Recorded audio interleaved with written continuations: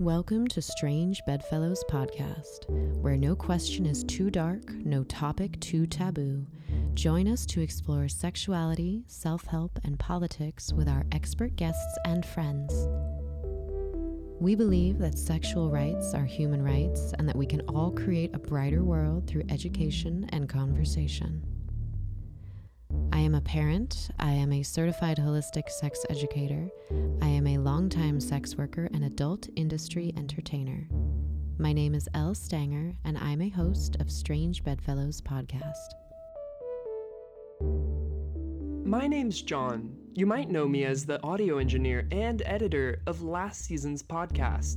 I'm now returning as a co-host for season 2. I'm a 22-year-old gay man and activist who will share my perspective in the coming season. Join us while we explore and uncover the things that make us squirm, make us shiver, make us tingle in delight. Because sex and politics can make for some very strange bedfellows.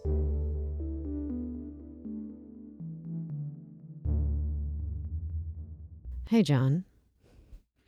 Hey. Hey, can we talk about penises and vaginas today? Gasp. Yes. Could we? Should we? Would we? Mostly Can about we? penises. Shall we? We shall. So for a sex podcast, I realize sometimes we talk more about the politics and less about the actual sex. So this would be a more sex heavy episode. Cool. You have a penis. I don't have a penis. I do. You do. So I was actually digging through recently some school notes from a couple of years ago when I attended a training certification program with a bevy of amazing speakers. One of them was this guy, Paul Nelson. He's worked at Mount Sinai Men's Health Center. He owns or started the website franktalk.org. It's an erectile dysfunction website resource.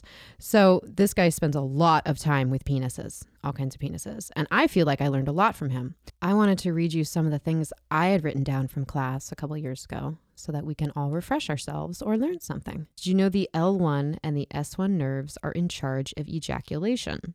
So I'm going to assume that means the lumbar one and the sacral one. If you are in an armed force, you know that, or even if you aren't, a lot of returning combat military that has any kind of spinal cord injury deals with infertility issues or erectile issues. So nerve damage is a big deal. But the pudendal nerve that wraps around, whether you have a penis or a vagina or ambiguous genitals, the pudendal nerve that wraps around can actually be damaged by repeated weight and force. So even if you ride a bicycle really hard, this is why split bicycle seats exist to protect the pudendal nerve. So some people have sperm. Okay, this is a big web question. Is there sperm in pre-cum? There can be. There can be. Yeah, I'd wonder because like there can be remaining in like the tube, right? So if it's pulling up before, or does that come like right away? So. Because my understanding has been pre-cum is largely just like ejaculatory fluid, but not necessarily with like the sperm mixed in. It's just like semen, I think. Yeah. So there is some 65% prostate. So ejaculate is only 5% sperm typically in the first place, which is still about 600 million sperm in a healthy ejaculation of the average young male. That's a lot. That is a lot. That is a lot. So again, when people are like, you can't get pregnant from rape. Well, if there's 600 million sperm going in there, why the hell not? Yeah. So ejaculate's only about 5% sperm. The remainder is seminal fluid at about 35%. And the rest is prostatic fluid. I don't know what the prostatic fluid is for. Probably just like a barrier and like a lubricant. You know how pussies, when they become wet and the pH changes to allow for the semen to go in there. If I'm wrong, somebody please tell me. But so basically, yeah, it's just facilitating. It's like the basket holding the eggs. Can't shoot the eggs out by themselves. So I assume the fluid is to help lubricate and to transfer. So the point is that depending on the person, probably depending on how much sperm you're producing in the first place, will dictate how much viable sperm could be left in there and come out with pre-ejaculate, pre-cum. So this is just something to keep in mind, because like if you're thinking about pregnancy risks, your pregnancy risk is not the same with every potential. It's not the same with every potential partner anyway. So, I mean, people's pH changes. Some people, their pHs are going to be more damaging to the sperm or not, or it's going to host it better. Oh, I was going to say that it was funny talking about the pre-cum, because I've noticed that recently, and especially, but not always, when I turn my bed's vibration on, like, and I'm getting fucked, I'll pre-cum a ton. And I've always wondered if it was like, if there's any sperm in that at all. So it's interesting to find out that there kind of is, yeah. Mm-hmm. There's still so much we don't know, too. We as in like... I'm glad there are no pregnancy risks on my head. Yeah. Because I did not know that, but... Lucky. Yeah. Lucky. Penises want friction. Something that a lot of cis women don't think about. We're so obsessed with like, is my pussy wet enough? Well, there's such a thing as too wet. I sometimes wipe my pussy off if there's too much lube or just my own secretion, like, because I want friction, or else their dick's not going to feel anything. It's too much. Yeah. Otherwise there's way less stimulation. Yeah. And for some people, if maintaining an erection is difficult, it's because they actually need more friction and they don't realize it. And this could be because they're either they've desensitized themselves from like squeezing their dick too hard and fast, because doing that over time, you can wear down your nerves. Your nerves can become frayed. This is something that some sex educators don't know yet, is that there is such a thing as over vibrating or overstimulating an area. You can irritate the area. So if your dick becomes chapped or your labia becomes chapped, or your clitoris, that's too much friction. And the nerves want to protect themselves and not keep sending the same signal. If it's a warning to chill and you're not receiving the warning, they're just going to stop. You're overwhelming the area. So if asses, vaginas, hands, mouths, if it's over lubricated, you lose erection sometimes because of lack of sensation. How long do you usually masturbate for? For me, it varies if I'm in a hurry or not. If I'm not, then I can go like 20, 25 minutes. And if I'm in a hurry, then usually I'll keep it or if I'm really horny, then I'll keep it under like 5. Mm-hmm. Yeah. Mm-hmm. Yeah. God, back when I used to take, and this is interesting because some people listening might be on it, but when I used to take Adderall, I would go for hours because stimulants would just like, it was insane. Like literally hours. Like the orgasm wasn't even good. It was just the experience. Like I felt like I was constantly edging myself forever. Like, the corpus cavernosa, so that's the part that gets all spongy and actually fills with blood that makes things become erect or engorged. Did you know, so for clits and penises, that's what this tissue is called, okay?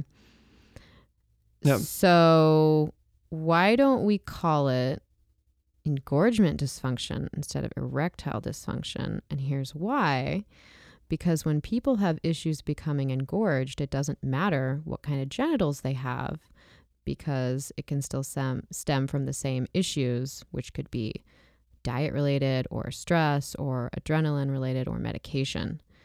And also, it would be interesting to name it that way, because I feel like that would really raise awareness that women can also have problems with stimulation. So it's kind of interesting because a lot of people probably don't know that. They probably don't know that women have difficulties like, engorging and then being stimulated afterwards as a fact. So like that's interesting. I like that. Thank you. I like that too. I want to open that conversation up a little bit more. I would like to, and maybe this is already a term. Shoot, let's go. Let's look on Google right now. Let's see. Engorge. I can type while I'm talking, I swear. Engorgement dysfunction. All right. So it comes up as a term. Vasculogenic female sexual dysfunction.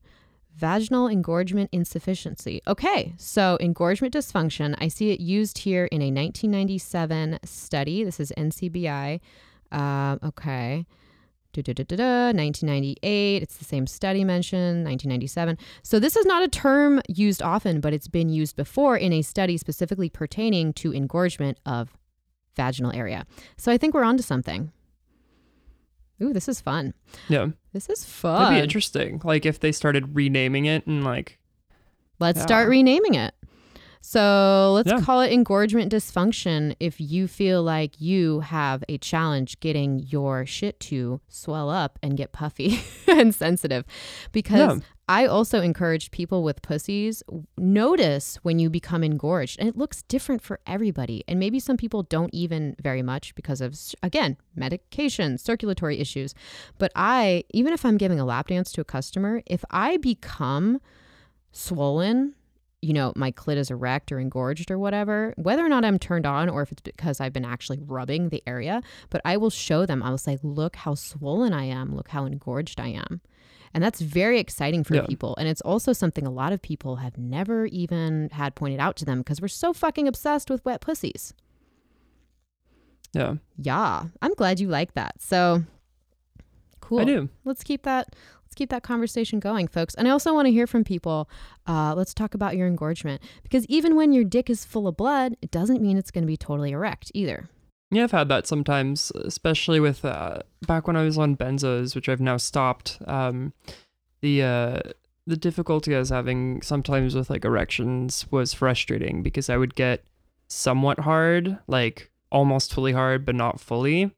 And I could tell because like the bulbous part, the tip of the penis, wouldn't, like, it looked hard, but I could like flex it and it would grow even more. And I could tell that I was missing some sort of like, and it was obviously drug induced, but yeah, I'm glad I quit that prescription because Oof. So you were when you were doing your flexing, you were activating your pudendal nerve probably and your Kegel muscles. Huh.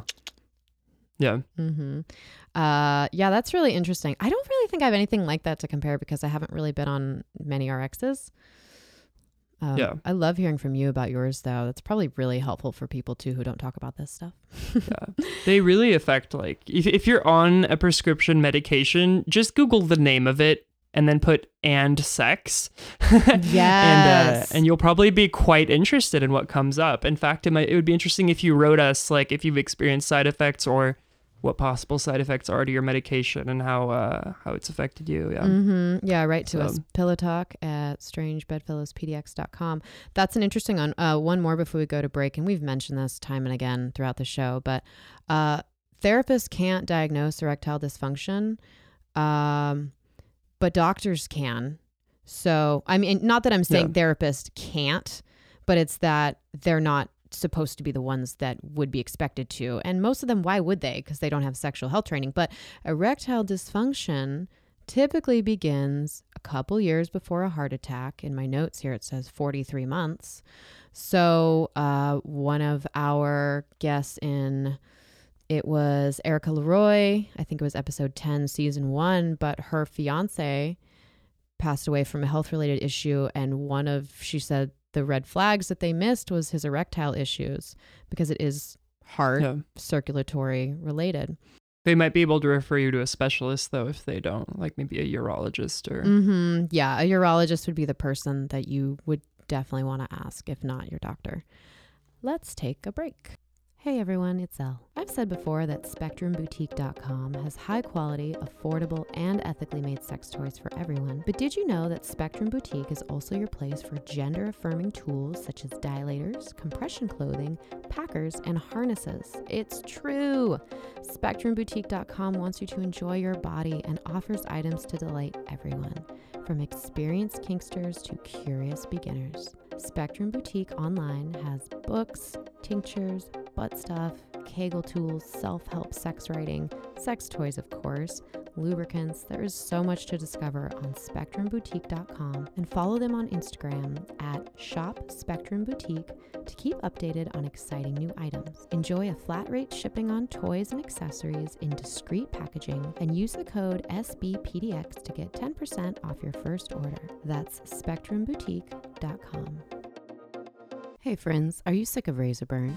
Have your nethers cleaned up by the pros at Netherlands Wax in Vancouver, Washington, where experienced owner estheticians have performed literally thousands of Brazilian waxes. Netherlands Wax is gender neutral, sex positive, trans and queer welcoming, kink positive, and body positive. We are just over the 205 bridge in Vancouver, Washington. Worth the drive. Find us on Facebook, Yelp, or netherlandswax.com.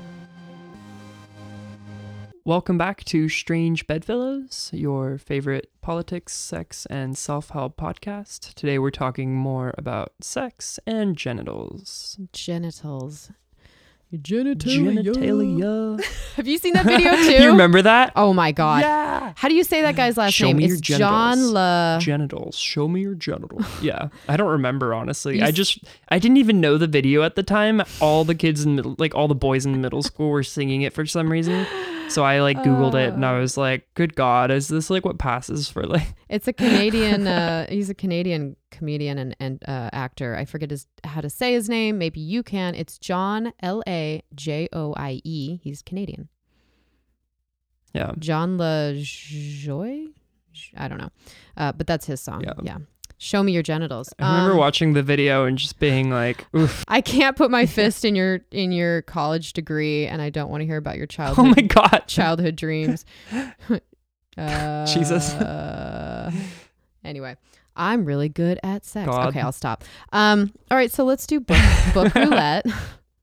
Genitalia.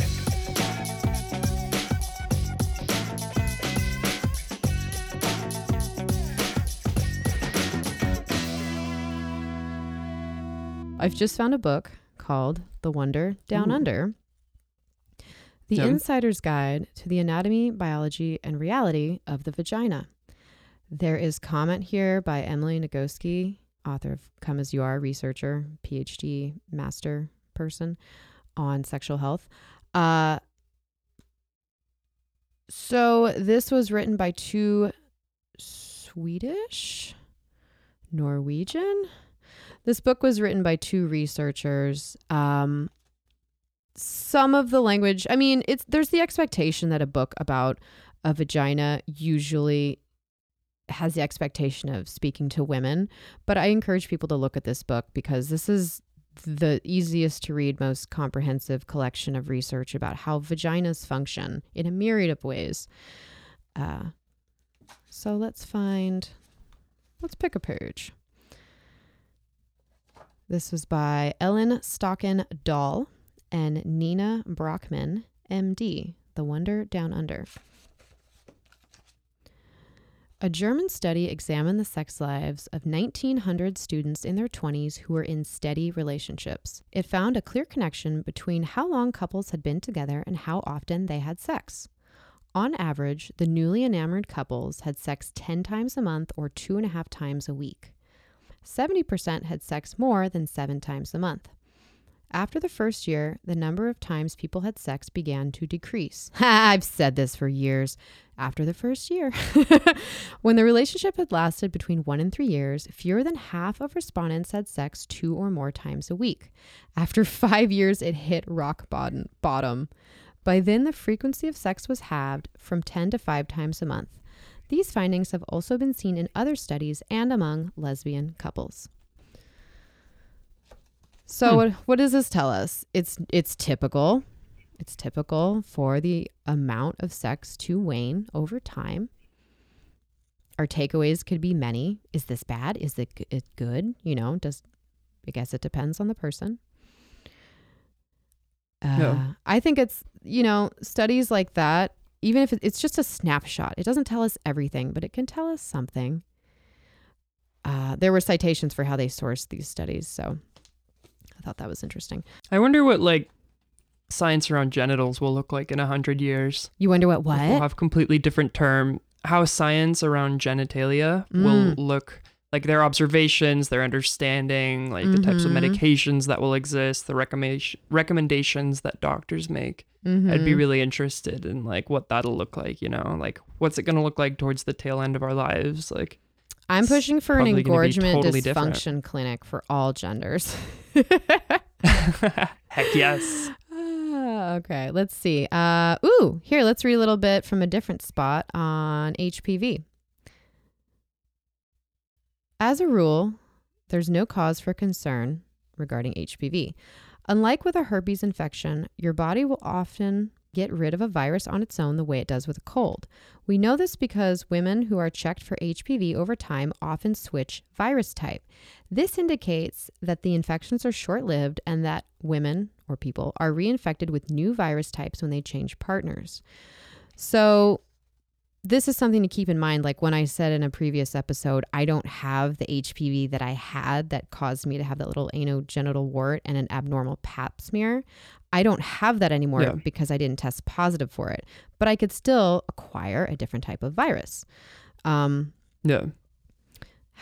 you said you shed it out of the uterine lining, right? Cervical. Oh, cervical. Yeah. Okay. So you shed it out of the cervical lining. Yeah. Okay. Let's see. However, certain types of HPV can give some people a prolonged infection of the cervix. These types are called high-risk viruses, and the most common ones are HPV 16 and 18. Over time, an infection like this can develop into cancer.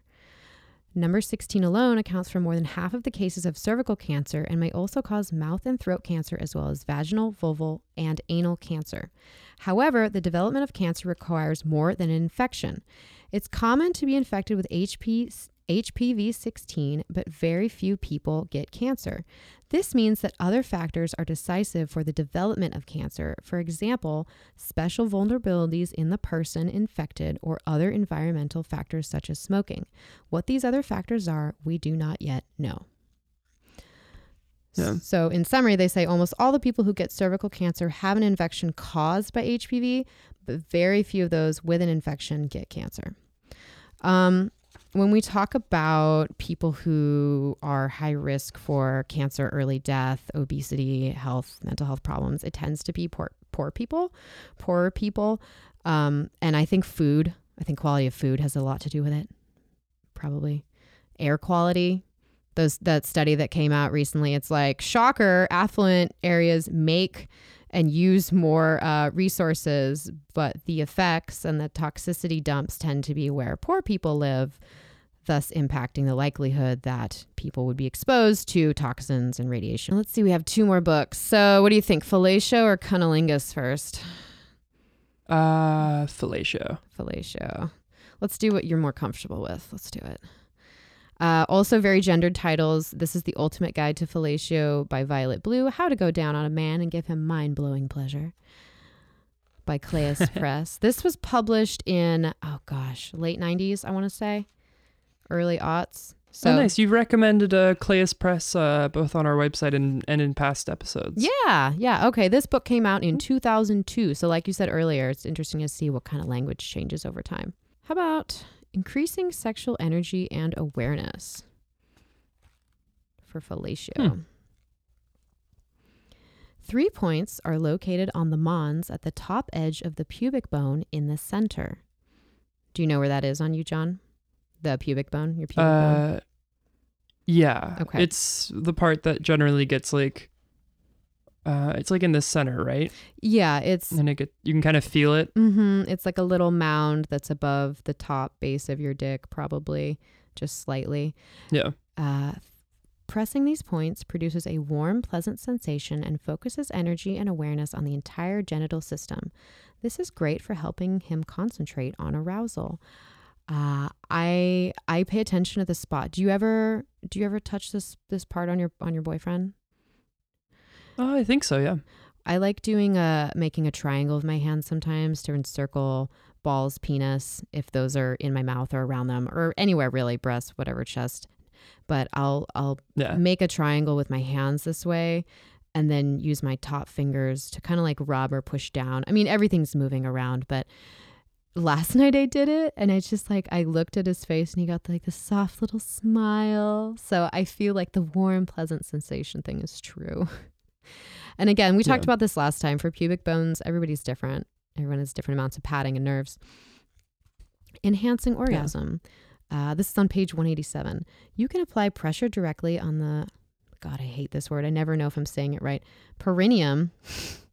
You can apply pressure directly on the perineum to make orgasms more intense. This increases blood flow to the genital area and is beneficial to all reproductive and pleasure organs. So you already know about the taint. Yeah. Yeah. On the inside of the Taints are fun. upper thigh, right at the crease where the thigh meets the body in front, there are 6 points that heighten pleasurable sensitivity and awareness. They amplify any genital pleasure you are providing. I'm wondering what her background is, if it has anything to do with, what's it called? The thing they stick the needles in you. Oh my God. What is the word? Acupressure. Acupuncture. Acupressure points. Because she keeps talking about points. All right, let's see. Here's on page 42.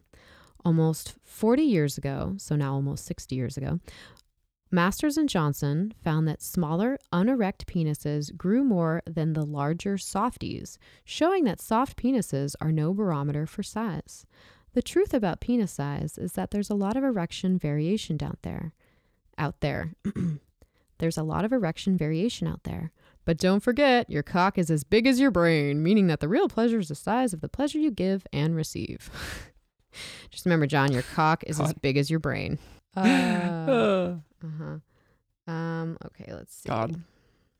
Oh, I missed it. Damn. Oh, wait, what page was I on? 42? Okay. On the next page, you might like this. So remember, this is in 2002. Do vegetarians taste better? Well, I would imagine that, like, anyone who ingests more fruits and vegetables probably does. And I've heard some things about meat not doing great things to the taste of your semen. No, it does not. No, it does not. I used to suggest to my partners that they would drink any kind of juice if they don't eat fruit. I'm like, hey, have some natural sugar. As someone who doesn't like loads of semen in their mouth in the first place, this is me. I'm not trying to shame. This is my issue. So Violet Blue says, things that can make the flavor of your semen strong or pungent are vitamins, asparagus, beets, coffee, cigarettes, and garlic. Strong substances like garlic, these... cum. Wait, what did you say?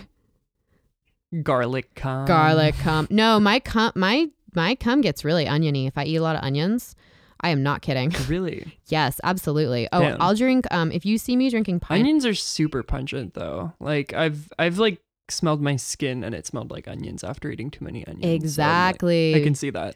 Because anything you put in your body is going to come out of your body, maybe in a few different ways. Your sweat, your pee, your poo, your semen, your breath. You know, I can't wait until they like come out with like little supplement pills you can take to make your cum taste like, I don't know, chocolate or vanilla, whatever. But chocolate. I was gonna say they do make little the capsules you can eat to make your cum taste better. Not like chocolate. It's called fruit. It's called apples and shit. Oh, that's cool. Yeah, no, if you see me at the club drinking a can of pineapple juice from the bar, it means two things. Either I'm starving and I need calories in me now, and I didn't bring food, and I'm not going to order, or I'm gonna be having sex in a couple hours, and I ate really stinky food that day, so I'm trying to process that shit out. Usually I think 6 to 12 hours is like the best I can do for myself. I am not kidding. I am very aware of the workings of my body. My body is a tool for money, but for pleasure, I'm trying to optimize it. And I know that eating stinky food will not make my sexual experience as great personally. Maybe they don't care, but strong substances like these can influence your ejaculate in much the same way they do your urine. To keep it smelling and tasting neutral, avoid these substances. She says at least 24 hours before oral sex and drink plenty of water. Carnivorous men have stronger tasting semen than those who stick to vegetarian diets, though whether this is unpleasant to the person doing the tasting is debatable. Aha! I actually wrote a whole piece on this for Thrillist a couple years ago. And this is backed up by science. It's just like the Mediterranean diet is the best for your heart and your circulatory health. And when they do these studies about people who live the longest around the world, they say that vegetables, legumes, fish, Pescatarian, nut-heavy diets are great for your body and your brain. What's good for your heart is good for your dick. Just remember that. And your pussy. So let's do The Ultimate Guide to Cunnilingus, also by Violet Blue. How to Go Down on a Woman and Give Her Exquisite Pleasure. Published in also 2002. I'm not going to read the section on do I smell weird or taste weird, because guess what? The advice we just gave also goes for pussies. Ooh, Doggy Style, page 111. Let's see what she has to say about doggy style. Doggy style oral sex position. Oh, the drawing is 2 women here. That's cool. So this is giving different tips for how you can sit or lay while you're giving or receiving sex. I loved reading this shit when I was a teenager. Sitting on your face. It's like a blowjob when people think that blowjob means to like blow air on the dick.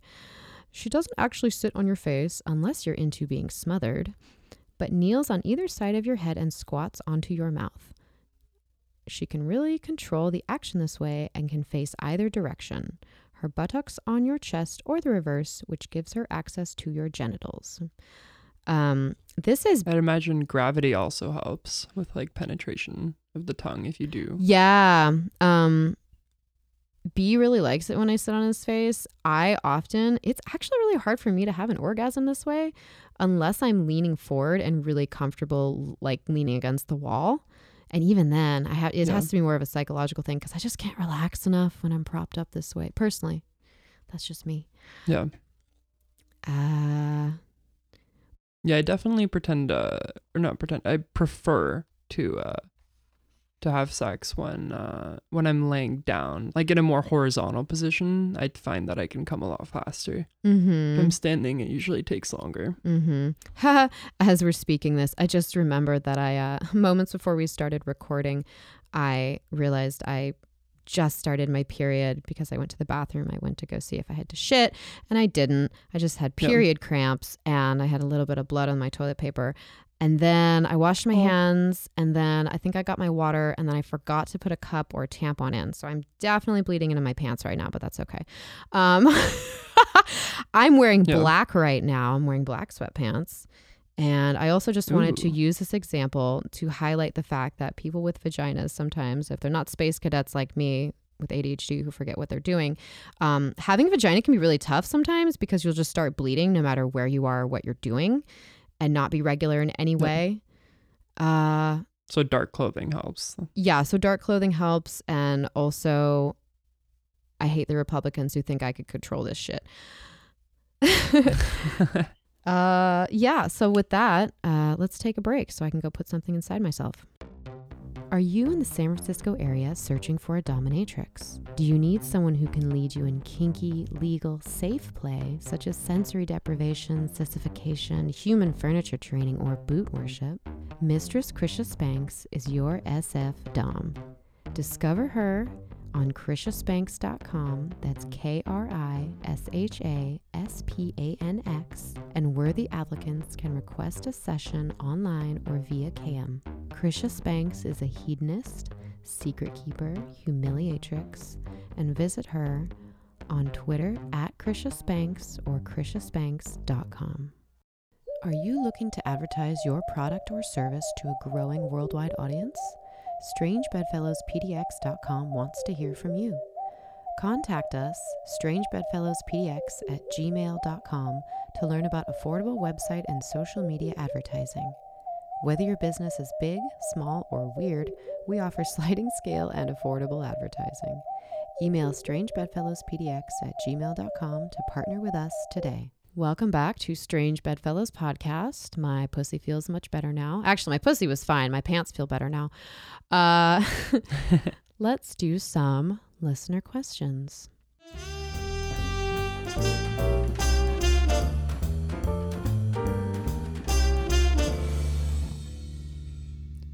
So we received a question that says, I recently caught my boyfriend looking at gay porn. He seemed embarrassed, but assured me he is definitely straight. I've always felt that I don't make him completely happy, and he suffers from anxiety and depression. And now I'm wondering if it's because he's not living the life he truly wants to live. How can I get him to open up more about this? I dropped the issue since this happened. So I have a few quick thoughts on this. Yeah. The first one being that you may not want to assume right away that he's gay, if that's kind of what's being implied here. However, the person seems pretty open-minded in that they haven't brought that up. It's just sort of implied that he's not living the life he wants to lead. The life he wants to lead may still be being in a relationship with you, having sex with you, but also being made comfortable to watch gay porn as part of his inventory of things to watch. And it sounds like he either was watching it because he clicked on it or because, you know, he's bisexual or curious even. And maybe if you make him really comfortable around that, he'll open up to you a bit more if that's your goal. Maybe ask if you want to watch some together or in a more subtle way if he says no to that right away. I personally don't like mind much when my boyfriend looks at gay porn because, you know, we're gay. So, but if he were suddenly watching straight porn, well, I wouldn't be surprised because, you know, lots of gay guys watch straight porn for the dude. Oh yeah. Really?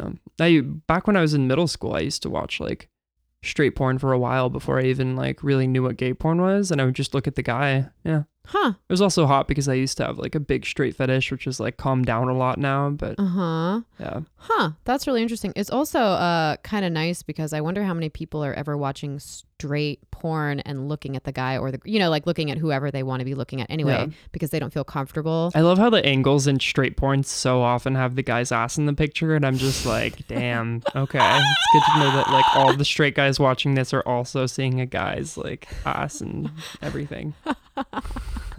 I love that. That makes me happy. I kind of, because I was going to say so often, because I usually would watch porn for the women, but I also like women and I'll, you know, people look at a lot of porn. That doesn't mean that's what they want to do, but curiosity is real. Yeah. And it's nice to. And there's novelty to that. So, I think most of us aren't really, quote, living the lives we truly want to live, for what that's worth. And I think that's why a lot of us suffer from anxiety and depression. But yes, I do agree that she was implying that he would be happier if he was, you know, like out and had like a boyfriend, if that's what she's thinking. Yeah. And that might not be the case. That totally, like you said, I think you gave great advice, might not be anything he's thinking at all. Yeah. But if he's with you still, there's enough reason he wants to be with you. Wouldn't it be nice, Al, if we lived in a world where people who were, instead of being shamed about their curiosities or feeling internal shame about them, could go to full service sex workers that were legal and safe and were able to explore those desires? Wouldn't that be nice? Yeah, we just talked about this last episode. Instead of having to like test out their sexuality on people who they might feel less comfortable around who don't do that as a job. There is a book called, oh God, what's it called? Oh no. So a book by Edward Tejirian, Tejirian. I don't know what the book is called. I don't have it written down, but he wrote a book that has to do with same-sex male attraction. And he said that 45% of hetero men are consciously aware of some same-sex attraction based on the study, and that 60% of hetero-identified men have engaged in some same-sex activity. Hot. It's embarrassing to get caught or like for anyone to look at your porn browser history. I think I would start to get kind of tingly and like feel nervous because I look at a lot of shit and like, I don't want to be judged for it necessarily for my curiosities. Yeah. I don't want my boyfriend to think that, you know, anything. I'm not happy with him because of any of the shit I've looked at online. It's cool that she wants to be proactive. I think you gave great advice, John. Thanks. Yeah. Another partner question. This is from a cis woman. Ooh. She says, usually when I express to my partner that I want a sexual act done to me, he responds with something like, didn't I just do blank blank for you? Was that good or not? Referring to, say, performing oral on me 3 days ago or something. My specific issue today is wanting him to eat my ass and play with me down there before we have anal sex. He asked me that question again and kind of laughed, making me feel like it's a burden for him. He doesn't say no, and he'll still do it, obviously, but it's a huge turnoff and pisses me off. He's the love of my life, but our communication when it comes to our sex is seriously lacking. I'm quick to get mad when he responds like that, and then nothing gets solved. And I would too. Yeah, no shit. And nothing sexual happens. And even when I don't get mad, I'm trying to explain to him why I have issue with that response. And it doesn't matter what he did 2 days ago. He gets offended and acts like I am being irrational. I'm so frustrated with this and don't know how to fix it. I've also never had an orgasm, which is a whole nother issue. No, it's not. But that adds immensely to my frustration when my sexual wants don't get taken care of. I wouldn't be able to have an orgasm with this guy either. He sounds fucking ungrateful and lazy. Yeah, definitely. And like, I would say that around sex, people have a harder time. So I'm going to give him the benefit of the doubt for my first response, which is like, wow. But if you're trying to explain it to him and he doesn't get it, maybe explain to him that, like, I don't know, he ate a burrito a week ago. That doesn't mean that he can't eat another burrito now, or that he's not hungry now. Like, that's ridiculous to say. Like, unless, and this is, I feel like it's likely not the case, but I'm giving him a lot of benefit of the doubt here. Unless it's some sort of like a power play of like, I just did that for you. Like, you want it again? You have to like ask for it. Like, and he wants to hear how good he was or not. Like, but if it's actually like, didn't I just do that for you? Like, did you like it? Like, then that can definitely be a turnoff. God. I can see that. And I do think that Elle's right. Like, your orgasms are 100% tied into your communication, unless you have something like a health issue or you need to like have more awareness about that, but it doesn't sound like it. So I would definitely make your pleasure a priority and ramp up the communication in that department, and maybe tell him that like that he can't say that. Like, he just has to stop unless you guys agree on it. Like, unless he makes it very clear as to why he's saying that, and it's like for, I don't know, like some sort of like dynamic that he likes, and you guys can talk about that too. But the way he's doing it now, it doesn't sound like he really cares a lot about your pleasure. No.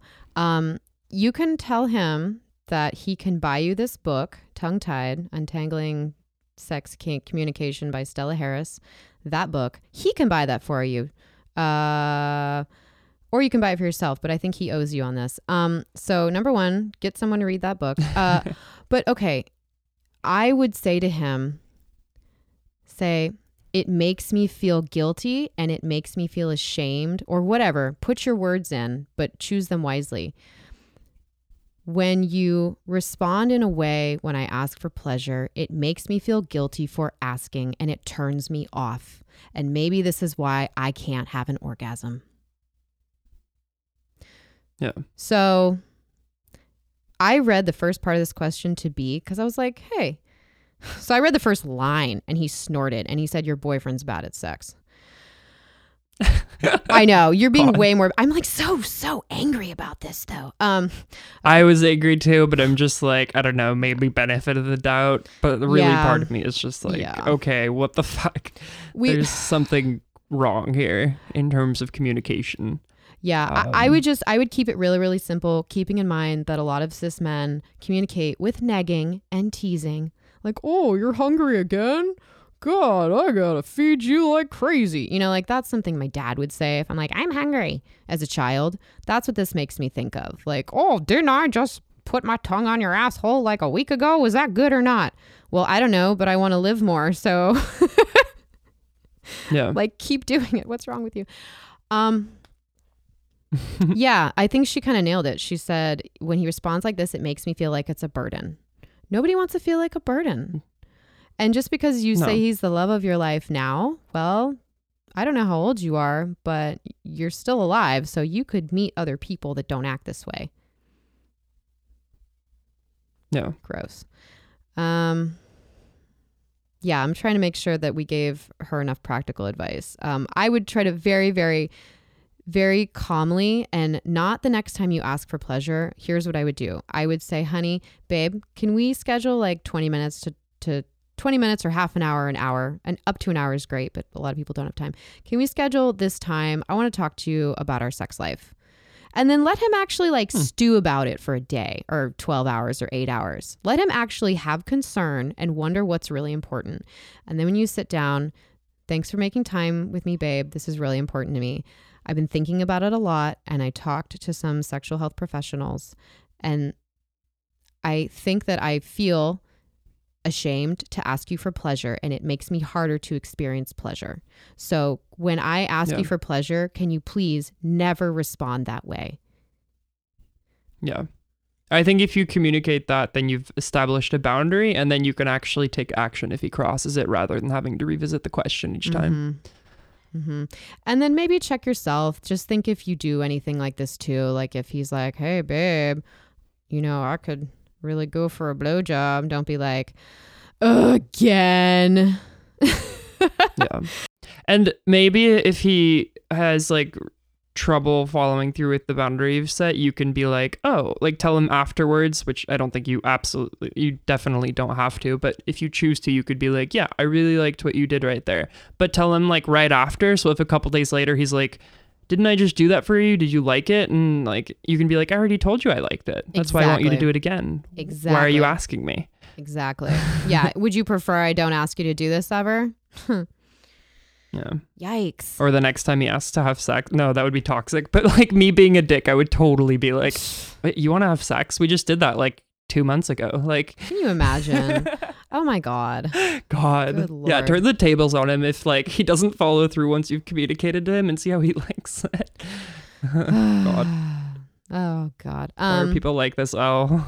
I don't know. Yeah, let's do this one. So click this link. Goes to great feedback from people who talk to me about their genital piercings. Next question. I want to get my penis pierced, but I'm concerned about side effects or long-term healing issues. Is there anything to be afraid of? I'm going to say real quick that the only person I ever dated who had a Prince Albert penis piercing, it was the same fuckboy who didn't like Fiona Apple, and he had a lot of healing issues. And we also, like, having an erection or any engorgement for him was very off the table for like a month, and then for 3 or 4 months it was very difficult. It could be painful. He had issue with it, but yeah, let's just read some of these. So there's First Lady. She says, I used to have 4 labia piercings and they were fun for a while, but I ended up taking them out because they would twist around and it was extremely uncomfortable. I still have little scar tissue tubes that you can feel through the skin. Nar. I've had my face pierced 12 times. I never had my genitals pierced. I did have my nipples pierced 3 times each. I had some healing issues, not with the 3rd go around. You want to read some of these, John?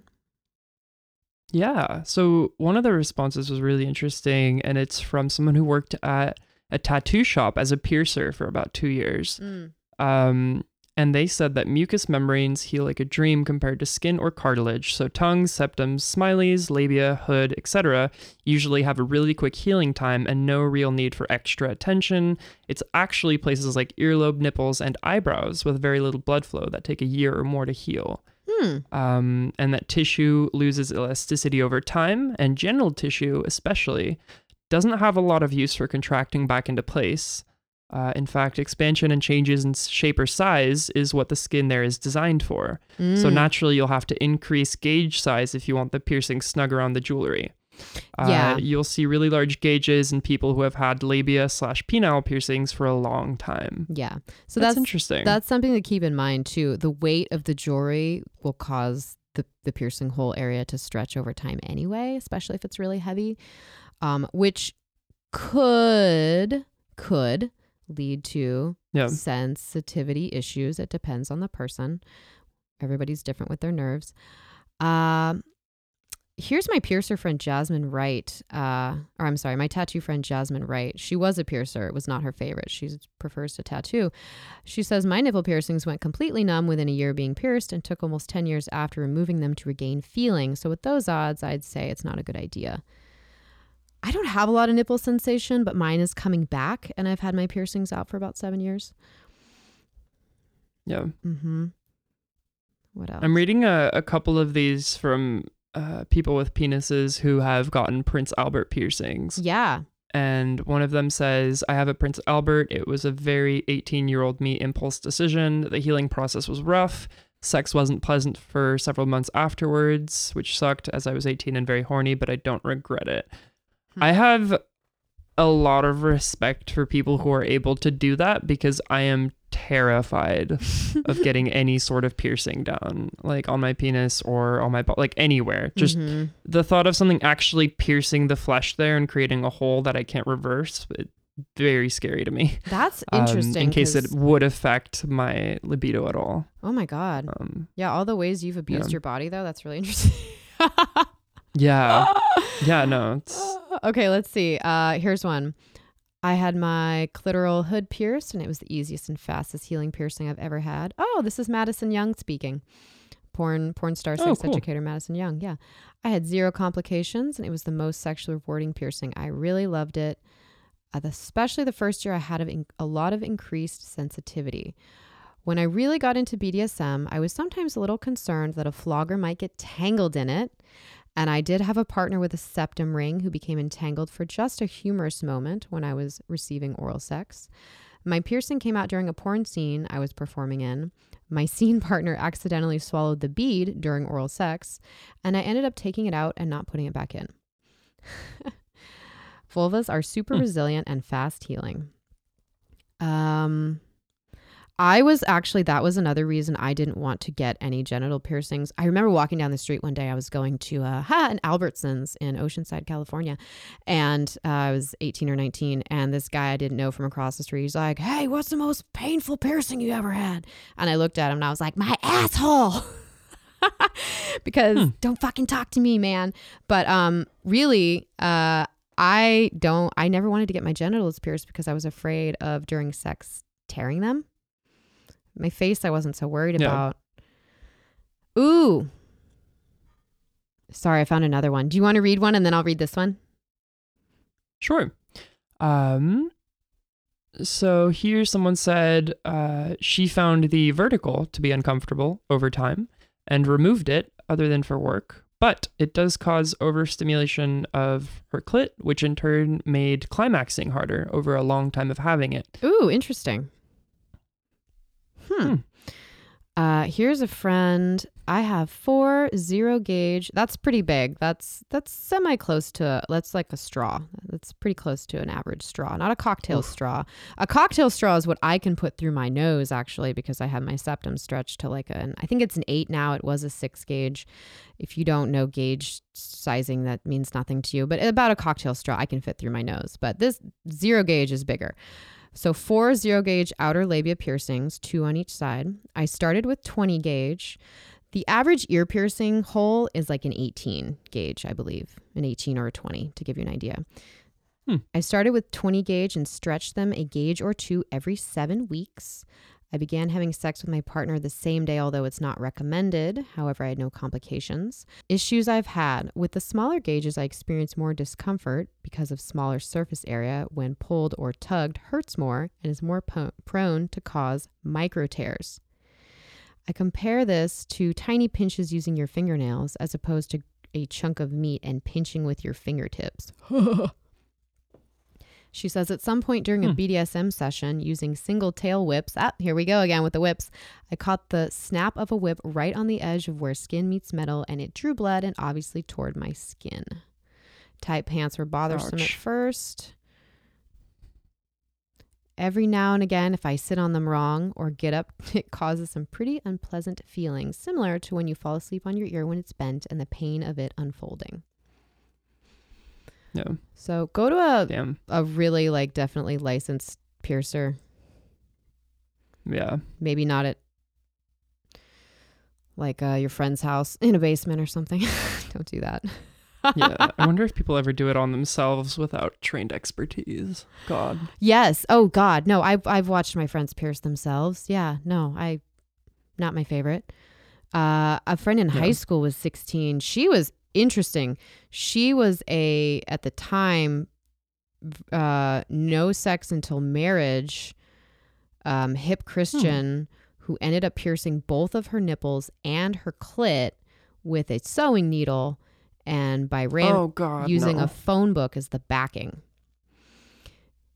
This is what happens when you repress your children. God. True. Okay. Some guy had a history of harassing his ex, and his ex's husband, I his believe. His ex I was reading and her the husband. article earlier. Yeah. Did you see this? Yeah. Did you see this article? Yeah. Texas man facing 6 months in jail for sending chocolate penis to sheriff's department worker. This was written by Jaleesa Castrodale for Vice. It has been almost 2 years since Thomas Gourneau anonymously mailed a chocolate penis to his former girlfriend's ex-husband. Okay.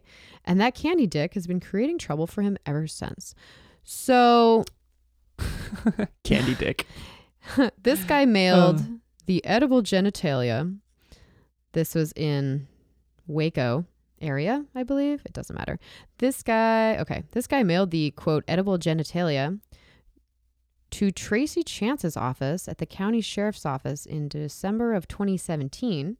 She responded by subpoenaing his financial records and then found out that he was the dick sender. So she suspected that he was the one who sent it because apparently he had been harassing them for a while. So the spokesperson for the district's attorney office said that sending a chocolate dick wasn't the first time Gourneau had allegedly harassed Chance and that he had a, quote, long history of improper communication with the victim. The criminal complaint against the 43-year-old says he fully intended to harass, annoy, alarm, abuse, torment, or embarrass her, and that was emphasized by both the dick and the enclosed message suggesting that Chance engage in fellatio. So he probably said something like, suck my dick. Yeah. So the article's a little bit misleading because if not for the long history of harassment, this probably wouldn't have been such a big deal. So good. I'm glad they got him if he was a little fuckhead who had been bothering her and him for a while. So wait, his ex-girlfriend's ex-husband? Stupid. No, I think it was just his, let me see. Yeah, his former girlfriend's ex-husband. Former girlfriend's Yeah, so I guess his ex-husband. ex-girlfriend's ex-husband. Yeah, that seems like quite a chain. That's cool. Oh my God. At some point, I just like encourage people to step back from the drama in their lives and be like, wait, what am I doing? Yeah. This one I thought was... yeah, I've seen those all over Instagram. The gummy dicks, the chocolate dicks, the glitter bombs, the things that they're like, send this to prank people. And I'm like, ship a dick. Maybe don't. Ship a dick. Send it to like people Portland you know one. who think like they would think it was funny, like maybe a best friend or something, but not to like your ex-girlfriend's ex-husband. What the fuck? Depends what you want to spend your money on, I guess. Yeah. And then this next one, this is also about dicks. So BGR.com. I thought this was clickbait, but it looks like an actual article. FDA warns that, quote, big penis supplement works a little too well. So there is what country is this from? There was a pill that you could buy off the internet. There is a male enhancement supplement you can buy off the internet called Big Penis. And they found out when the FDA investigated that there is an inclusion of sildenafil. I'm so bad at saying that. It's the generic name for Viagra. So you're not supposed to include prescription drugs in a non-prescription supplement.